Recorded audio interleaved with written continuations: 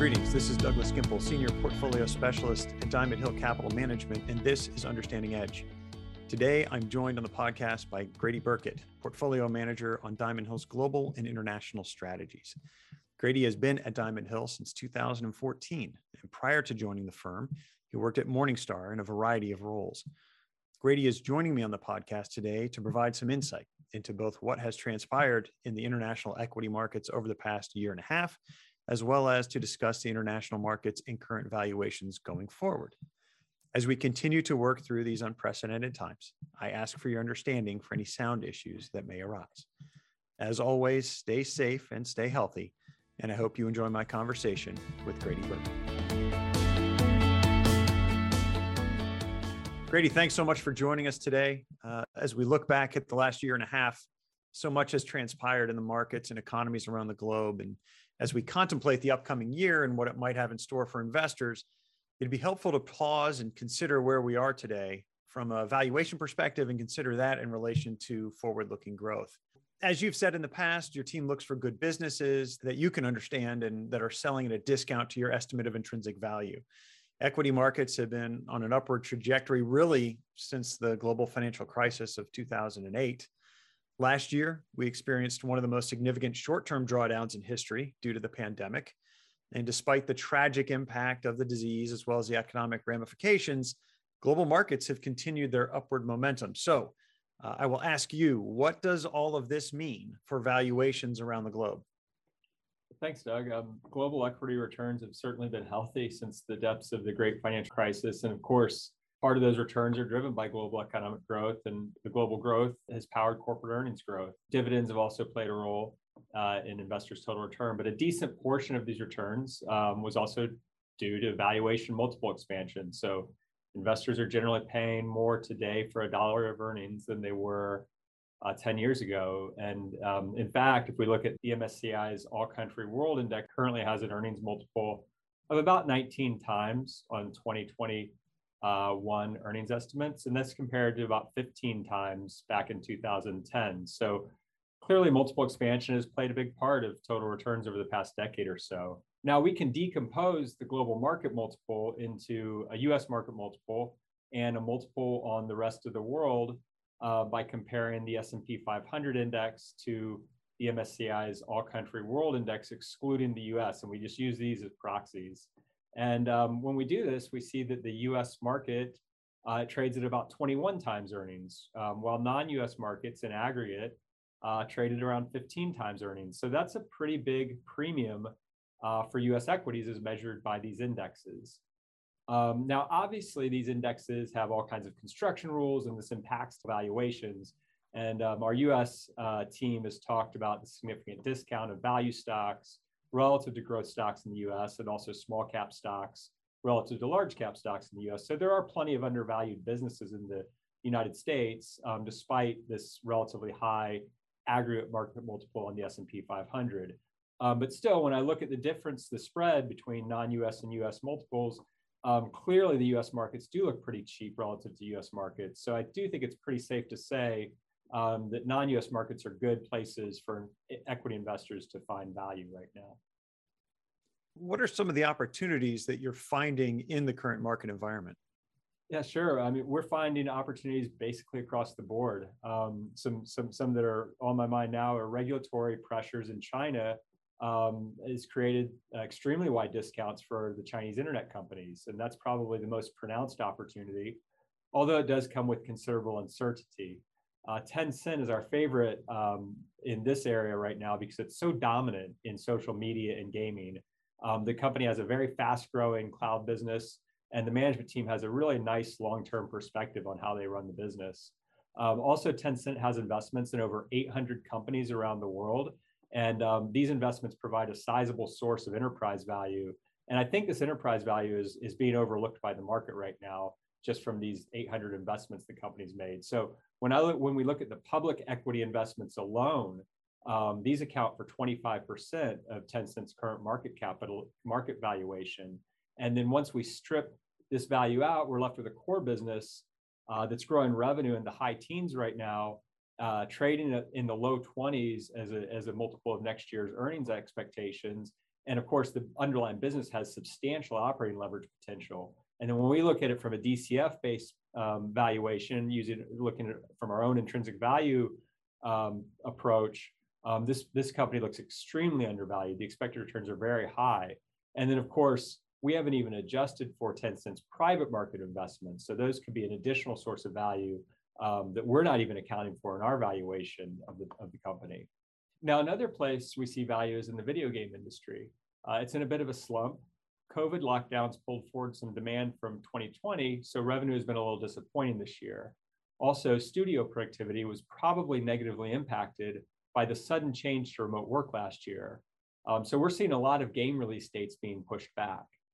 So these factors are short-term and solvable in our view, yet they've created some interesting buying opportunities throughout the gaming industry.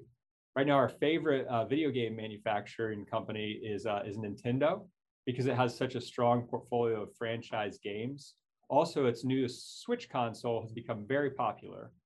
So Nintendo has an incredibly strong balance sheet, a very good financial model, and a management team that thinks long-term. And here again, Nintendo's net cash balance equates to about 25% of the firm's current market capitalization. So once we strip that cash out, we're looking at a company that is trading at roughly 12 to 13 times current earnings. And it's a business that's generated strong free cash flow over many years. Now, when we think about it from an intrinsic value point of view, again, we have very high expected returns for a company that we're confident will be around for a long time. Now, Nintendo did face a pretty steep decline in sales after its Wii platform faded, and that's certainly a risk. However, we think the Switch console has several good years ahead because it's a very flexibly designed system, and the Switch games are very popular right now. We also think that Nintendo has a lot of opportunity to increase the monetization of its overall franchise portfolio over time. So that's one business we like quite a lot. And then the last area I'm going to talk about where we're seeing some opportunities is the UK market, and it's throwing out a lot of attractive valuations, and this has been true basically since Brexit. So now many of the UK firms that we own are actually global. So there are different drivers behind the discounts. For example, we own a UK asset management firm called Ashmore, and Ashmore primarily manages emerging market bond portfolios. So Ashmore is a very respected EM debt manager. It has a very good long-term performance track record across most of its strategies. So it's a great business. Still, emerging markets have been cheap for a while. And then with the possibility of the US Federal Reserve raising interest rates, this creates even more uncertainty for emerging market investors. So this uncertainty can have a negative effect on Ashmore's business because investors become less willing to allocate to emerging market fixed income as an asset class. So Ashmore shares have sold off quite a bit recently and are currently trading well below our estimate of the firm's intrinsic value. Again, similar to Nintendo, Ashmore has a substantial net cash balance and a business model that generates a lot of cash. Now, there are other things we could talk about. I mean, it really is pretty broad-based right now. But as far as where we see a lot of value in the portfolio, I'll just leave it these three: Chinese internet, video games, and some companies domiciled in the UK.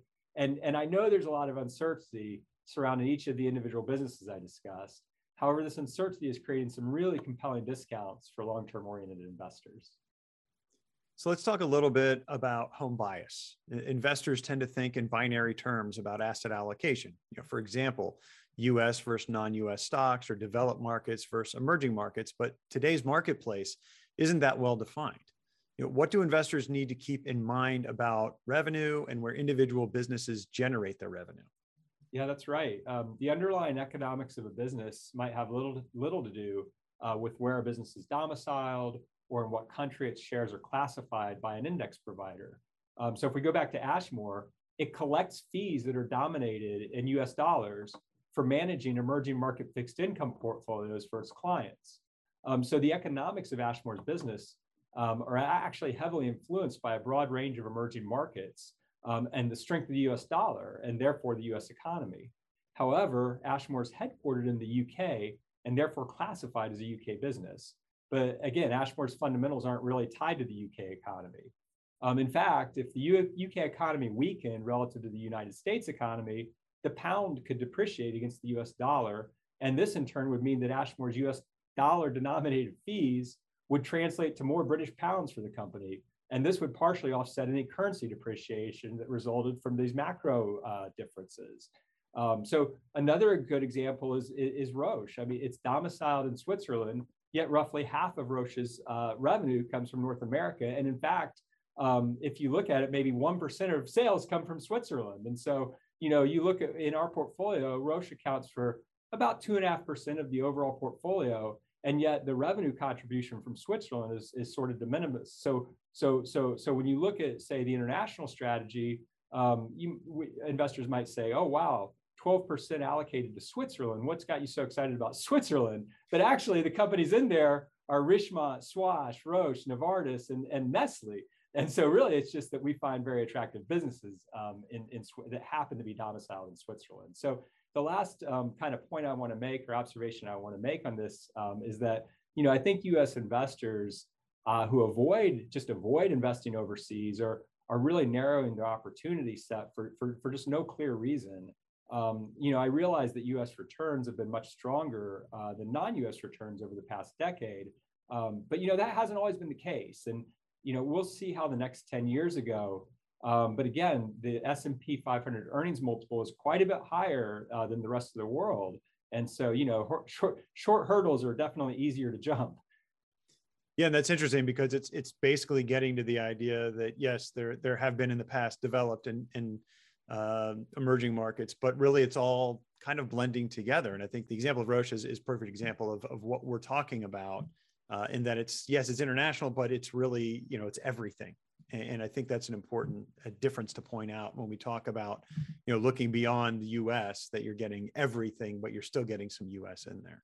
Absolutely. Multinationals are trying to grow where the population is growing, and that will always be the case. And emerging market populations are generally growing faster than developed market populations.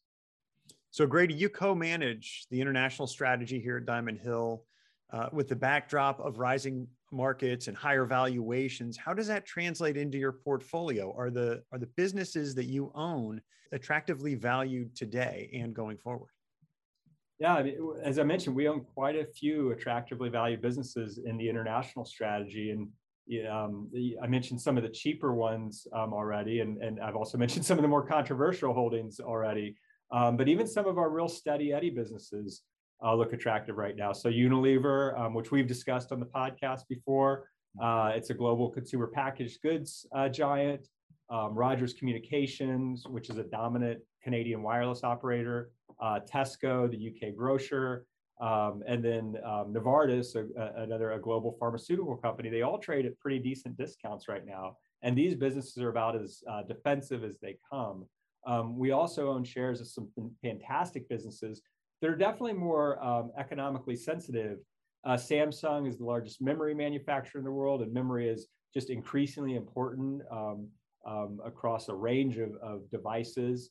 And Samsung continues to dominate that market and should for a long time. And then, of course, Walt Disney, which probably needs no introduction. I think we can all feel highly confident that Disney will be doing just well and just fine in 10 years. And these businesses, they all trade at pretty healthy discounts to our estimates of intrinsic value. Now, they are a little bit more economically sensitive, so you could see some temporary declines in the share price if global economies were to weaken unexpectedly. At the portfolio level, given where we're at in the economic cycle and where valuations currently stand in the portfolio, I'm actually pretty optimistic that the 5-year total return will be pretty good. Our valuations, they're pretty normal relative to where they've been in the past. They're not stretched at all in the portfolio. And so obviously we could have an unexpected downturn, and we certainly saw that at COVID. And stock prices can decline fast in a short period of time. But I think that international and equity investors with time horizons of at least 5 years should do pretty well from this level.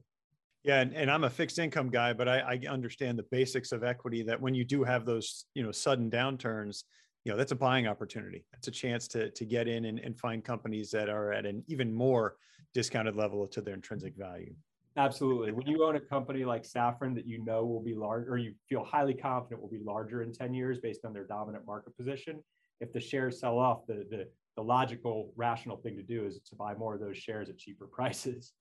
Grady, I want to thank you so much for joining me today on the podcast to discuss the international markets. I think it's been very insightful, and I look forward to working with you again and coming back onto the podcast soon.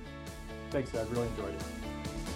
This material is for informational purposes and is prepared by Diamond Hill Capital Management. The opinions expressed are as of the date of publication and are subject to change. These opinions are not intended to be a forecast of future events, a guarantee of future results, or investment advice. Reliance upon this information is at the sole discretion of the listener. Investing involves risk, including the possible loss of principal.